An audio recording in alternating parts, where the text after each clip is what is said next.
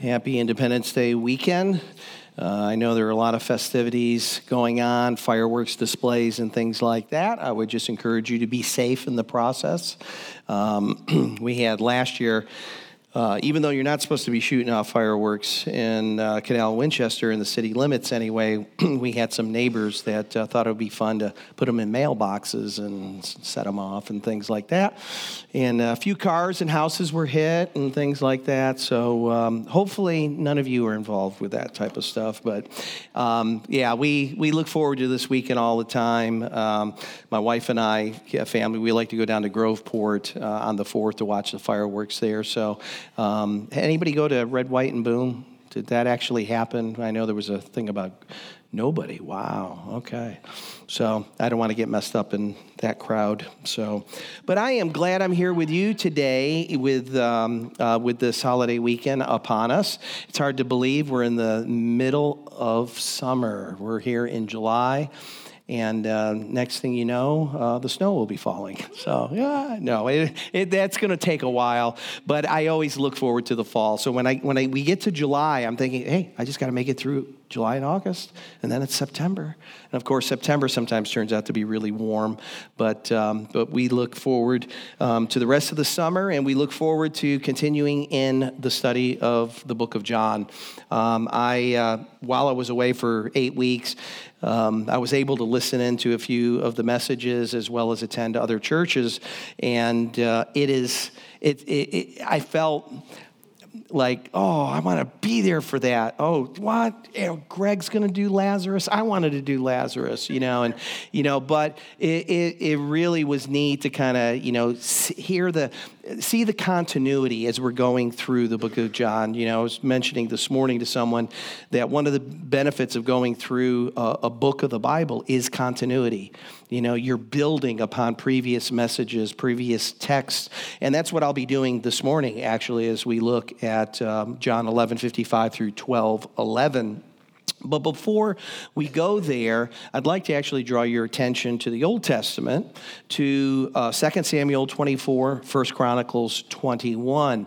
In those passages, we are told a story about King David, who was commanded to erect an altar to God and to do so on someone's threshing room floor. The only problem was it belonged to somebody else. But David, when he went, the gentleman in which he spoke was a Jebusite. He's known by a couple of different names, Aruna or Ornan, and depending on which book of the Bible that you're looking at the story. And Ornan basically says to David, in light of what he wanted to do, he said, hey, take it. It's yours. The threshing room floor, you can have it.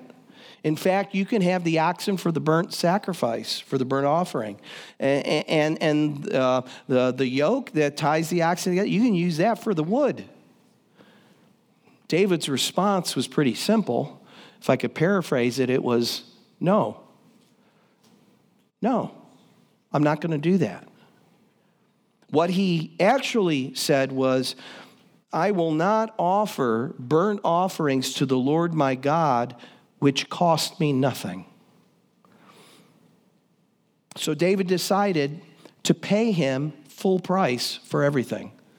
Full price for the threshing room floor, full price for the oxen, for the wood, for the fire. So what are we to take away from that? I think the lesson's pretty simple. I think the story illustrates that true worship ought to cost us something. It ought to cost us something. It's not sufficient to offer to God somebody else's stuff. It doesn't please God for us to do that, nor can we offer somebody else's heart to God. All we can do is offer our own heart to God. Now, this morning, we're going to be looking at a similar story about a woman who understood this. She understood that Jesus is worthy of costly, extravagant worship. So a couple of weeks ago, as I mentioned, Greg covered the bulk of chapter 11 and the story of Lazarus, which is an amazing story. He did a real good job with that. And I was talking with someone this morning, too, about one of my favorite movies. It goes way back, The Greatest Story Ever Told. Has anybody ever seen that? Max von Sydow played Jesus. He was kind of a different kind of Jesus, but one of my favorite parts of that movie was the resurrection of Lazarus. You know, Jesus had come there. He had talked with Mary and Martha. He cries. He goes to the tomb and he stands there and the tension just builds, you know. And all of a sudden, as Jesus is looking at the tomb, you hear him say, "Lazarus, come forth." Something like that, right? And you know, the music is building and you're looking into the tomb. The stone had been rolled away and it was dark. And the next thing you see is this gradual appearing of a mummy. Right? Because it's Lazarus all wrapped up in his burial clothes. And then, of course, I think the Hallelujah chorus kicks in, and it's just amazing. People are running everywhere telling them that Jesus had just raised Lazarus from the dead. So all of that has taken place. That was all covered 2 weeks ago. And today we find that Jesus could no longer walk amongst the Jews. He could not do it freely. He was in a position now where actually the Pharisees and the Sadducees, the religious leaders, were actually now seeking to put him to death.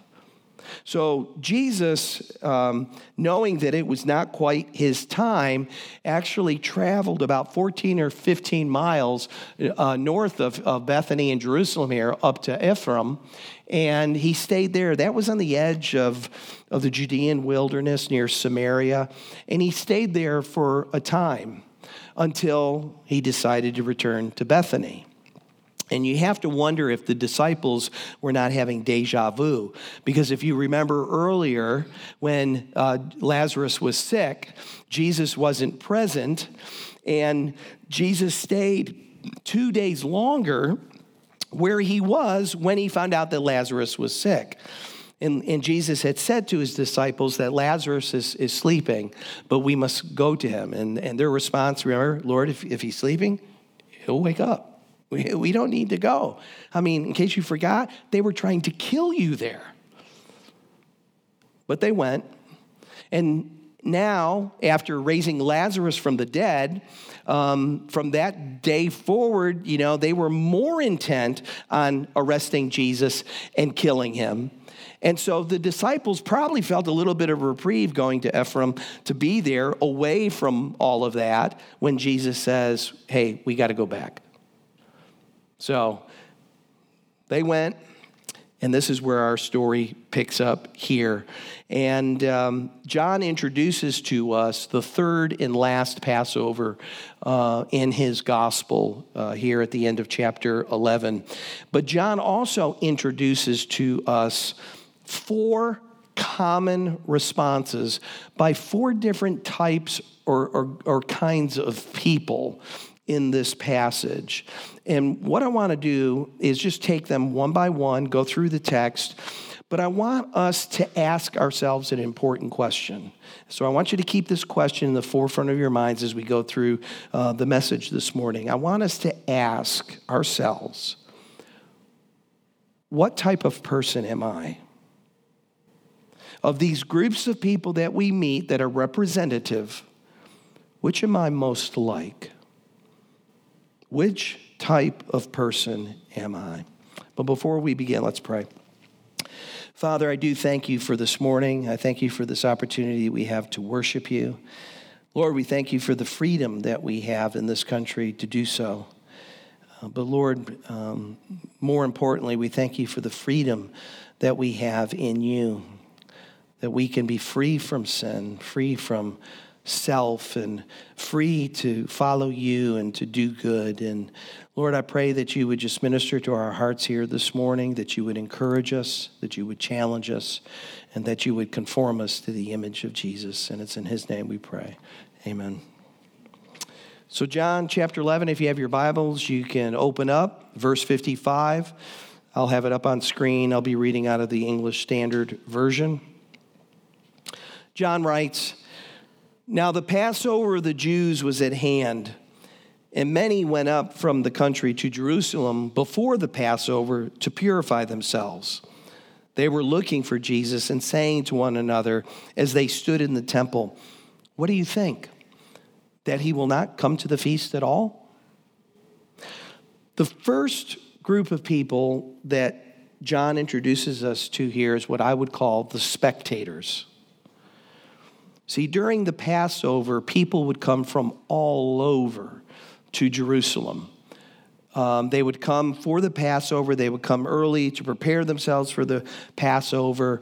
People would come from different countries, from the countryside, and they would make Jerusalem swell in population. Now, the normal population of Jerusalem, I believe, was around 80,000. It was one of the largest cities in the ancient world. And it had a permanent population of around 80,000 people. But according to Josephus, the Jewish historian, during the Passover, the population of Jerusalem would swell to over 3 million people. So ask yourself, where do you put 3 million tourists? I mean, they're there. Where do you put it? I mean, there were no hotels. You didn't have timeshares. There weren't any B&Bs. So where did they go?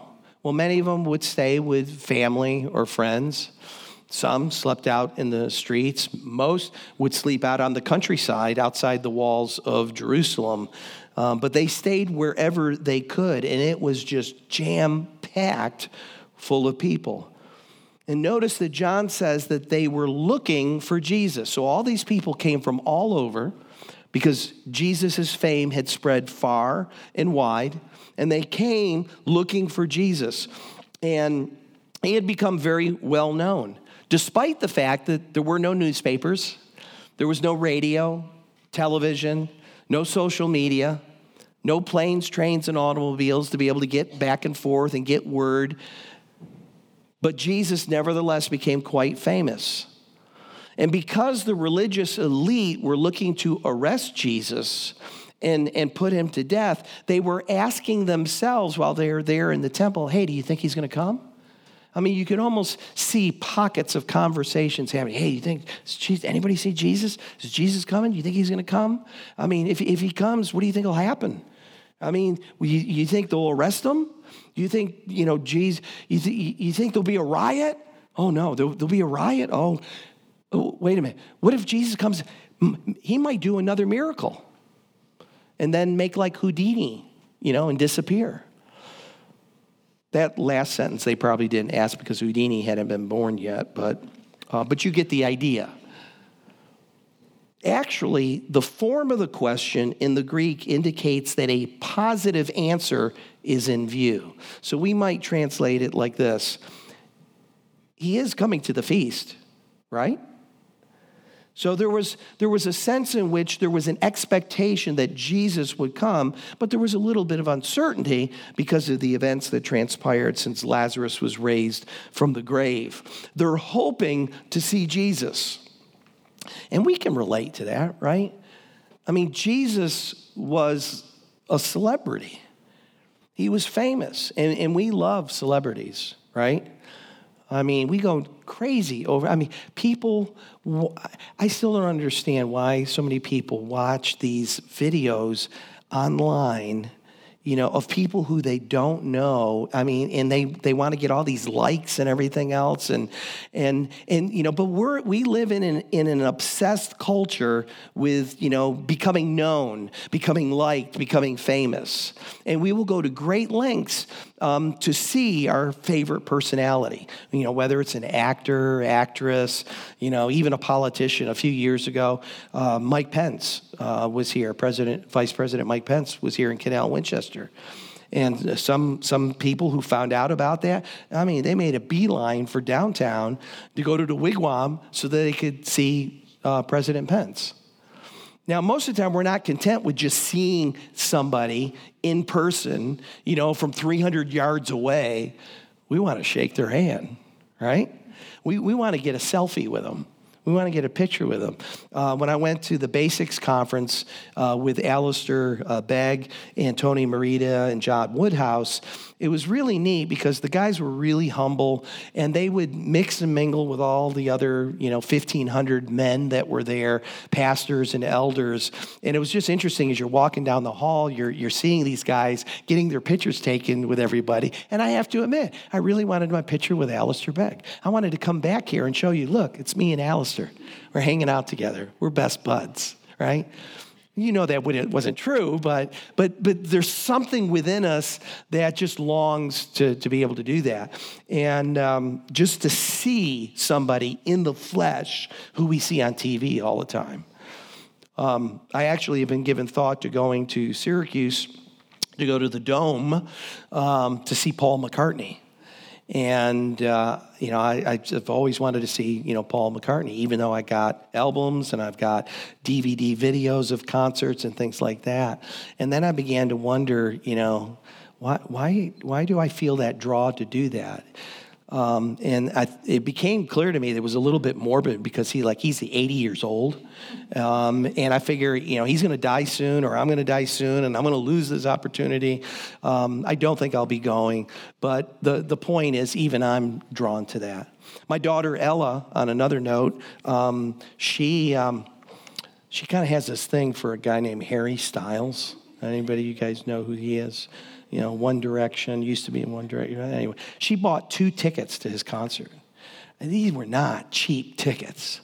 She bought 2 tickets just to see Harry Styles in New York City.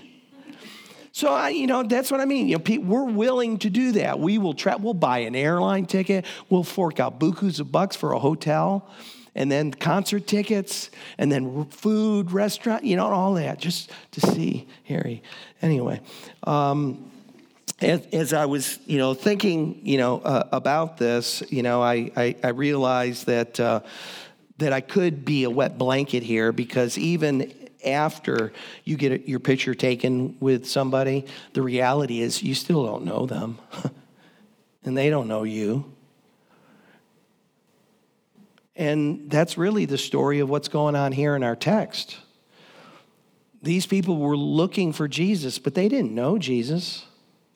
They didn't have a relationship with Jesus. They wanted to see him because he was famous, because he was a hit, and he was a celebrity. And from our study in John, we've learned that many people who were interested in Jesus were only interested in Jesus for what he could do for them.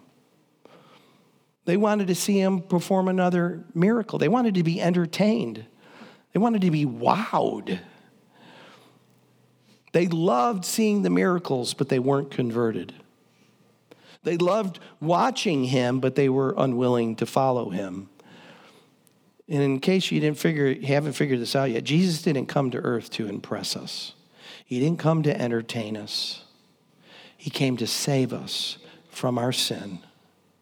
And he demands that we repent of our sins, that we deny ourselves, that we pick up our cross and we follow him. That's what Jesus is after. Jesus hasn't commanded us to make spectators. He's commanded us to make disciples. So the question that I ask is, which are you? Are you a spectator? Or are you a disciple of Christ? Do you really know Jesus in a personal way? Or you just know about him? Like I know about Paul McCartney, or my daughter knows Harry Styles. We can know, we can have the facts down pat, but it doesn't mean that we have a personal relationship with Christ. Are you truly a Christ follower, or are you merely content to watch from a distance other people following Christ? If that's you, if you're a spectator, I would encourage you, repent and receive Christ as your Lord and Savior. Invite him into your life and tell him what he already knows. You're a sinner in need of a Savior, and that you want to follow him the rest of your life. In verse 57, John introduces us to a second group of people. I call these the antagonists, those who are hostile to Jesus. Now, this goes far beyond being a spectator. This type of person openly opposes Jesus, often with hatred and with rage. Now, the chief priests and the Pharisees had given orders that if anyone knew where he was, he should let them know so that they might arrest him. This was less of a request and more of a threat. These religious leaders were so threatened by Jesus that they sought to kill him. Jesus was a threat to their power, to their position in the community, and to their prestige among the people. They couldn't stand seeing the people flocking to Jesus, even if it was just to see another miracle. Because every person that went to Jesus was one less person that was sitting in front of them. And they cared more about themselves and were hardened in their hearts that they were desperate to get rid of Jesus and any other obstacle that stood in their way. These types of people still exist today. People who are antagonistic to Christ, to the Christian faith, to our witness of him. And you see it everywhere. People who are threatened by Jesus and the truth of his word. They're threatened by those who follow him, who endeavor to live above reproach and live a holy, godly life, whose character is exemplary. Their wickedness is on full display as the righteous do good, speak truth, and do good works. Remember what Jesus said. Jesus said, you, meaning us, those who have trusted in Christ, that we are the light of the world, right? But he also said that everyone who does evil hates the light and refuses to come to the light, lest their evil deeds be exposed. So these people do not just merely reject the light, they oppose all who would shine the light of Christ or the light of truth into their life. That's why sometimes as we endeavor to live for Christ, that people can feel uncomfortable around us. I mean, have you ever been somewhere with a group of people, non-Christians, who happen to know that you're a believer, and, somebody, uses a cuss word, and then the first thing out of their mouth, they go, oh, I'm sorry, I forgot we got a preacher here, or something like that. Oh, hey, I'm sorry, I didn't mean to do that. They're cognizant. There's a recognition that there's a difference between people who live for Jesus, who are endeavoring to live a holy and godly life, and the rest of the world. And Bible tells us we shouldn't be surprised when we encounter opposition, when people are antagonistic towards us. Now, I doubt seriously that there's anybody here this morning who falls into that camp. I don't think you'd be here if you were antagonistic to Jesus. But there are at least a few of you who on Tuesday morning are going to go to work, and you will walk into an environment that very well may be antagonistic to you and to the faith. And it's not like, you have to go in there and preach the gospel for that to happen. All you have to do is be obedient to God in many ways, and they will notice. Like, for instance, when you tell the truth as opposed to lying. When you clock in when you're supposed to. When you clock out when you're supposed to. When you only take the amount of time you're given for lunch.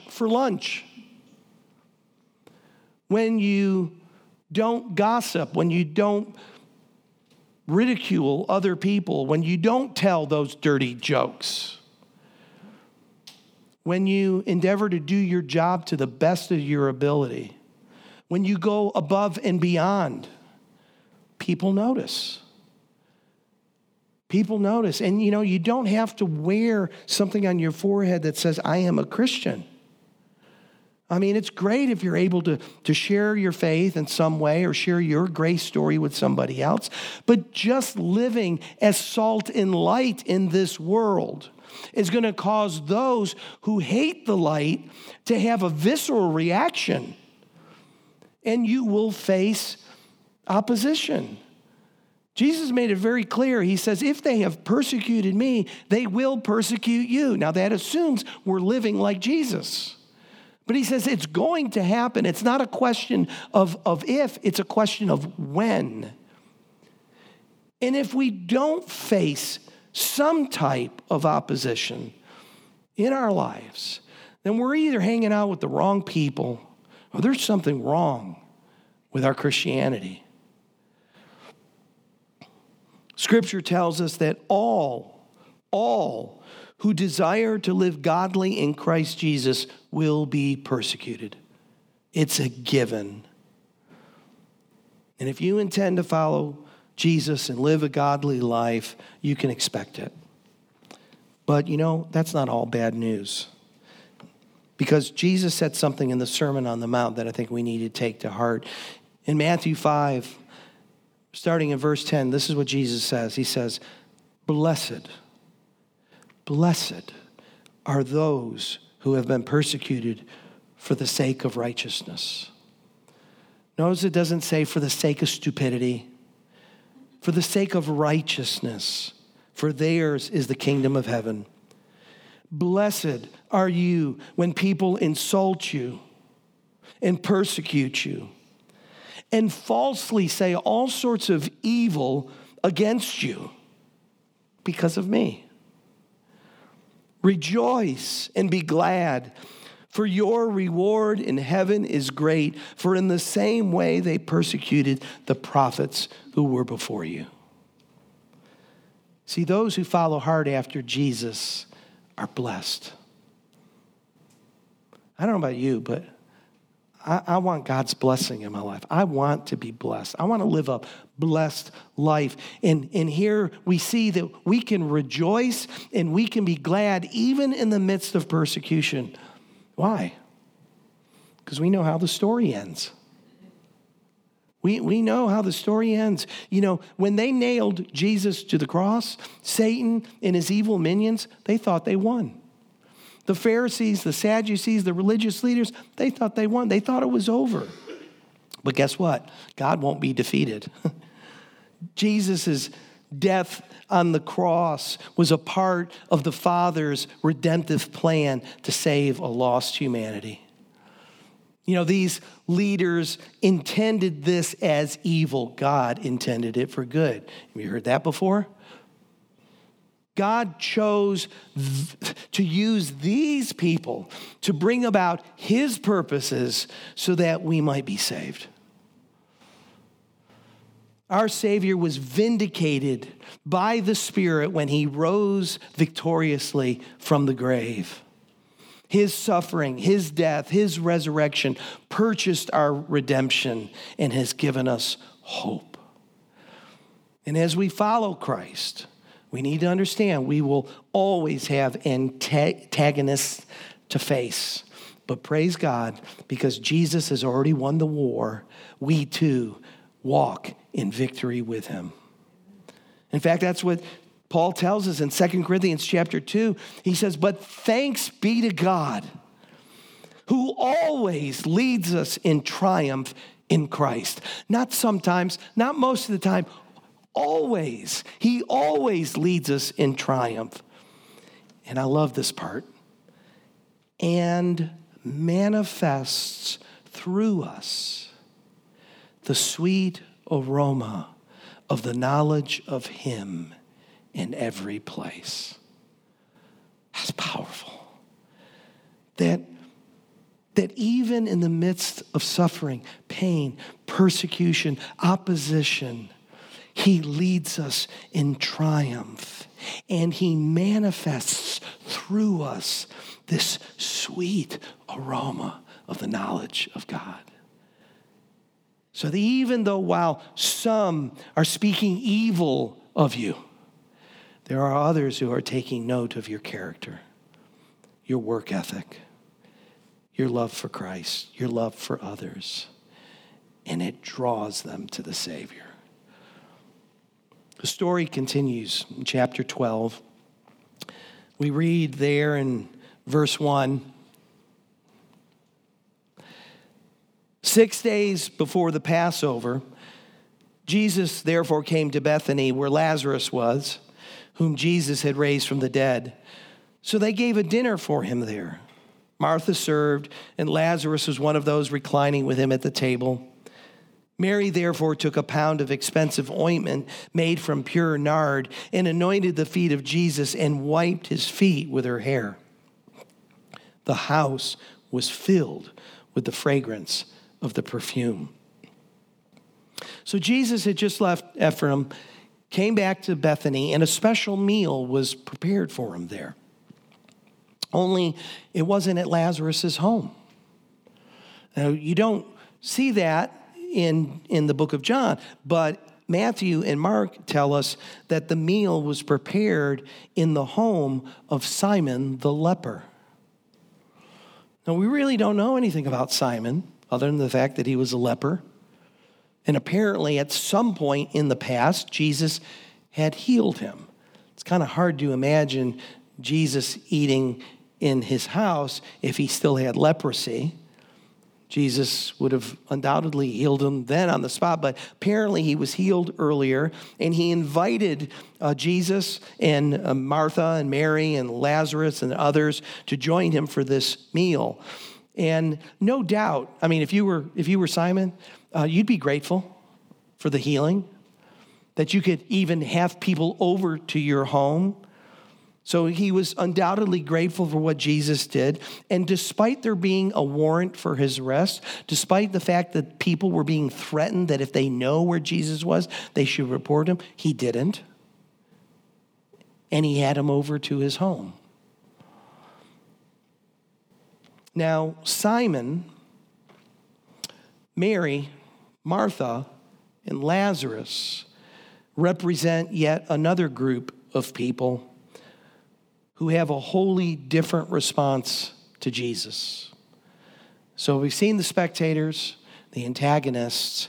Now we see the true worshipers, those who know and truly love and worship the Lord Jesus. Now, in these 3 verses, we see a beautiful picture of 3 different people, because Simon, really nothing is said about him, but we see a beautiful picture of 3 different people worshiping in 3 different ways. And for Martha, it's a much different picture than what we had at an earlier meal, if you recall. When she was preparing a meal once before, she was incensed that her sister wasn't helping. And she actually went to Jesus and accused him of not caring about it. She said, "Don't you care that I'm doing all this work all by myself?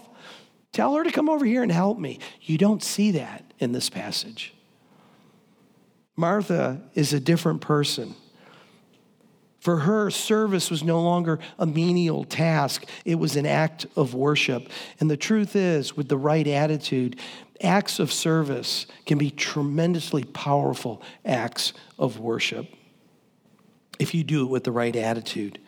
You know, Scripture tells us that whatever you do in word and in deed, do it as unto the Lord. Paul writes in Colossians 3, he says, "Whatever you do, work heartily as for the Lord and not for men, knowing that from the Lord you will receive the inheritance as your reward. You are serving the Lord Christ." So Martha has learned how to worship in her serving, but she's not the only one who's worshiping here. Lazarus is doing the same thing as he reclines at the table near Jesus. And this must have been an interesting sight. I would have loved to have been a fly on the wall here too, because, you know, no doubt you've got Simon there, you've got Lazarus there, you've got the other disciples there, you've got Jesus there, and you just have to wonder, how did conversation start? And maybe Simon kicked it off by saying, hey guys, I'm so glad that you guys came. This is wonderful. This is fantastic. I got to tell you what Jesus did for me. Let me tell you how he healed me of my leprosy. And then you probably go on and tell the story. And then probably before he could ever finish, Lazarus then retorts, yeah. And I want to tell you about how he raised me from the dead. Let me tell you, that was no picnic. Something is going on here, but I believe that Lazarus was exactly where he wanted to be. Lazarus wanted to be near Jesus, to see him, to hear his voice, to share a meal with him, to reflect on what Jesus had done for him, and to express his gratitude for all of his mercy and grace that he extended to him. This, too, is an act of worship. And it's a pattern that I think we need to follow. And it's not one that comes easy to me, because I'm a doer. I like to do things. I like to check off boxes. I like to feel like I'm making progress. I find, for me, preparing messages, giving messages, teaching Bible studies, shepherding people, leading the church, that's the way I worship. But there's something about what Lazarus has done here and is doing here that I need to learn and take to heart. I need to learn to be quiet before him. I need to learn to be still and just know that he is God. To bask in his presence and not always seek to be doing stuff. Nothing wrong with doing stuff with the right reasons, but I think God is much more interested in having all of me than he is in me winning all the world to him, or achieving all the other things that I want to achieve for him. And I need to be able to enjoy him. And in fact, when you ask the question, what is the chief end of man? What's the answer, Jared? What is the chief end of man? What? To magnify God and glorify him forever. Yeah. I love the part to enjoy him and glorify him forever.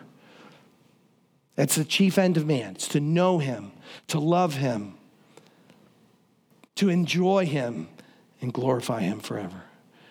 And I think Lazarus understands that this is my opportunity to give Jesus my undivided attention. Now listen, we come here on Sunday mornings, we worship, but we should be worshiping every day.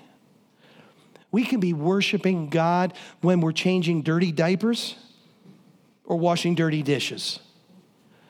We can be worshiping God when we're scrubbing the floors, taking out the trash, mowing the lawn. All sorts of things if our heart's in it.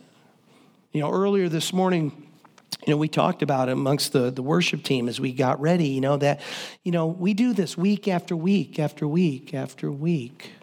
And it's easy to get into a rut. It's easy to become, well, this is just something that's on the schedule. This is something I have to do. I have to do this. I'm the preacher. I've got to show up. The worship team, I'm on the schedule. I've got to be there. I'm leading this part. I'm doing this. And you can reduce this.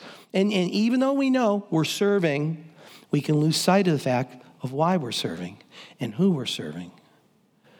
Ultimately, as the scripture says, it is the Lord Christ whom we serve.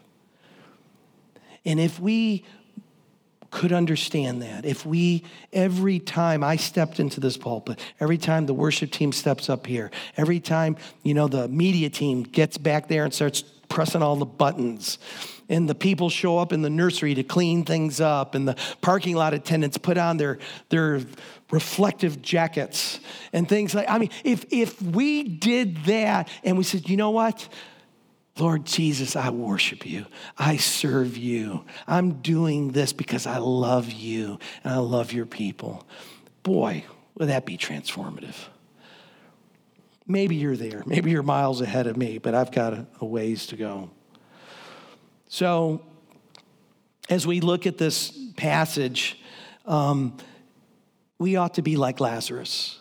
We ought to desire to be near Jesus, to be with Jesus, to listen to his word, obey his voice, to reflect upon his faithfulness. We are commanded to remember him when we come to communion, to offer our bodies as a living sacrifice, and as the writer of Hebrews says, to continually offer up a sacrifice of praise to God. That is the fruit of lips that acknowledge his name. Now, what's interesting to note, and by the way, I trimmed probably 2 pages off of my sermon this morning. I could have said so much more about this, but then I stopped to think and I go, and that's amazing because just talking about Lazarus, he's inconsequential here. I mean, he's barely mentioned here. More attention is given to Mary, his sister, and what she does for Jesus. What a beautiful picture of extravagant love and heartfelt worship is that. Mary takes a pound of costly ointment worth about a year's wages, not quite, but almost a year's wages, and anoints the feet of Jesus and wipes them with her hair. Now, the kind of nard that she's using was extremely expensive. It came from northern India.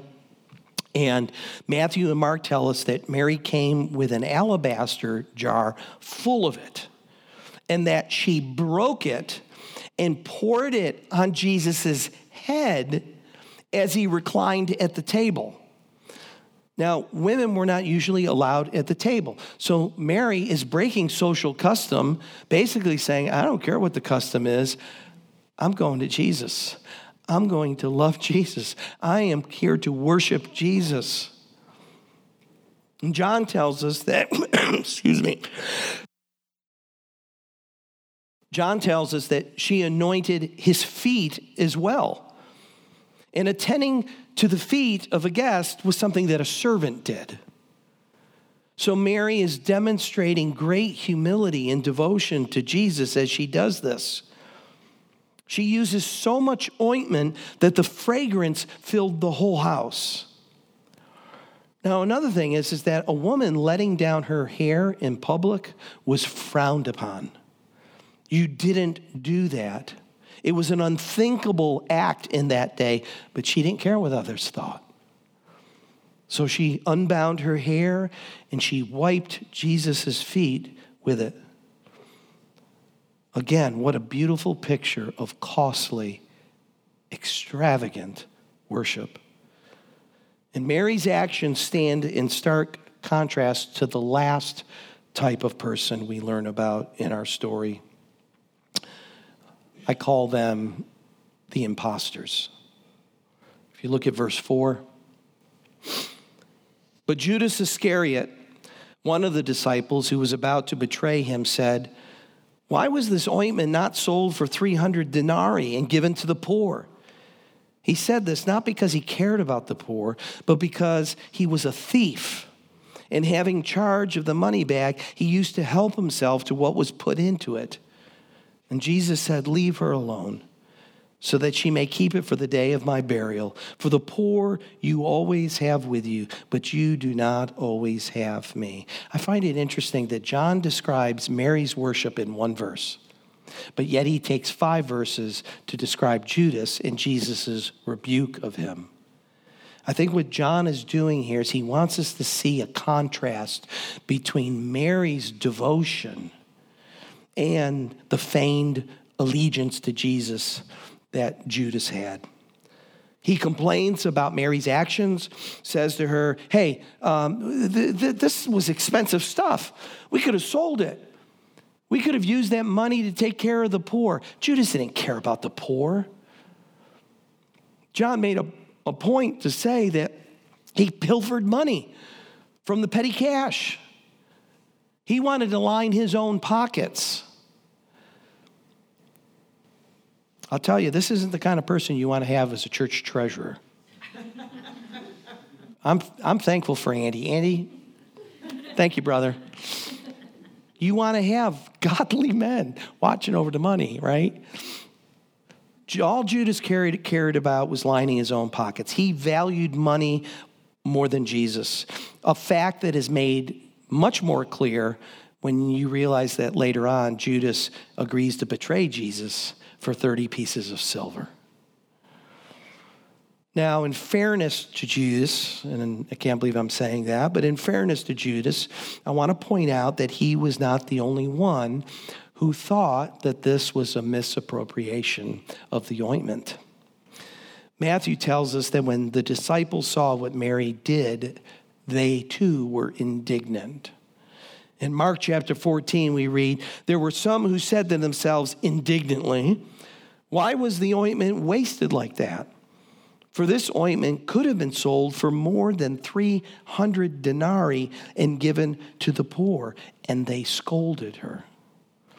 Now, 300 denarii, a denarius was equal to a day's wage. So this was 300 days of work. Actually, it would have been more than a year if you only worked 5 days a week. But 300 days of wages was spent on this. And they thought this was a waste. Something else, something better could have been done with it. But I don't believe that, when you think about it, Judas could have influenced the disciples. He could have been persuasive and then jump on board. But they also could have had a legitimate concern about the use of of the nard, of the ointment. I think the difference between them and Judas is that Judas was insincere. He really didn't care about the poor. It was just a ruse. And we can see from Mark's account that Jesus' rebuke was not directed just at Judas. In Mark 14, verse 6, Jesus said, after they scolded her, leave her alone. Why do you trouble her? She has done a beautiful thing to me. For you always have the poor with you, and whenever you want, you can do good for them. But you will not always have me. She has done what she could, and she has anointed my body beforehand for burial. And truly, I say to you, wherever the gospel is proclaimed in the whole world, what she has done will be told in memory of her. So Jesus accepts Mary's costly worship. Her love was indeed extravagant. And as such, Jesus declared that wherever this gospel is being preached and proclaimed, this act of worship would be told in memory of her as it is being done today. Why? Because it's a picture of how we ought to worship. Jesus is worthy of costly, extravagant worship. As I get ready to conclude, I want you to remember something. Judas was one of the 12 disciples. He walked with Jesus. He listened to his teachings for 3 years. He ministered in his name, yet he did not know Christ. He went through the motions, but unlike Mary, Martha, and Lazarus, his worship was counterfeit. And the only one who knew it was Jesus. I don't think Judas ever saw himself as an imposter. Can't be sure of that, but I don't think he viewed himself that way. But there are many people like Judas in the church today. And most likely, they probably don't see themselves that way either. People who have professed faith in Jesus, been baptized, worship on Sunday mornings, maybe even attend a life group, but yet they don't know Jesus. They may even serve in ministry. been amazing to me over the years to see how many people not only serve in ministry, but pastor churches who do not know Jesus. How is that even possible? But it's true. It's easy for us to dismiss the idea that we might be like Judas. But ask yourself a few questions. Ask yourself, why am I here this morning? For some of you, it might simply be because it's what I'm supposed to do. It's what I've done every week before this. It's what my wife told me to do, or my husband, or my parents. I'm not 18 yet. I can't do what I want, so I'm just here because I was told to be here. Maybe it's ritual. Maybe it's tradition. Maybe, I know for some people, again, hate to say it, there's some people attend church so that they can make their contacts for their job. There's all sorts of reasons and motives that people have for coming on a Sunday morning to worship. But what's your motive? Why are you here? Have you truly repented of your sins? Have you accepted Christ as your Lord and Savior? I mean, you could be here. You could feel guilty. It's possible you could feel guilty and even a sense of shame over things that you've done. But just feeling sorrow for something that you've done wrong doesn't mean you belong to Christ. Paul tells us, that there is such a thing as worldly sorrow that leads to death. And there's such a thing as godly repentance that leads to life. And sometimes we confuse the two. Judas is a great example of that, because at the end of everything, after betraying Jesus, he comes to the realization that he has sinned, that he did something terrible, evil. But he did not and could not repent at that point. He chose the route of worldly sorrow and went and killed himself, rather than the route of repentance that leads to life. So where are you today? Let's conclude our time together by just reading the last three verses. Verse 9, it says, when the large crowd of Jews learned that Jesus was there, they came not only on account of him, but also to see Lazarus, whom he had raised from the dead. So the chief priests made plans to put Lazarus to death as well, because on account of him, many of the Jews were going away and believing in Jesus. So now we come full circle, and the spectators are back in the picture. They got word that Jesus was nearby. They came to Bethany to see him and Lazarus. And, Lazarus was now a celebrity too. He's the gone guy that came back. He was the dead guy. He's now alive. And so he's a celebrity, and on account of him, many people believed in Jesus. I just think, I feel sorry for Lazarus. I mean, the guy just came back to life, and now the chief priests are looking to kill him. I mean, give him a break. And it wasn't the fact that Lazarus was alive that troubled the religious elite. It was the fact that Jesus is the one who raised him from the dead. And now Lazarus, in response to what Jesus has done for him, has become a beacon to other people. Not just because he's up and alive walking about, but because he loves Jesus, he worships Jesus, he wants to be near Jesus. And everybody knows it. Everybody knows it. His life, his love, and his devotion to Christ convinced others to follow him too. So let me ask you, how convincing is your life?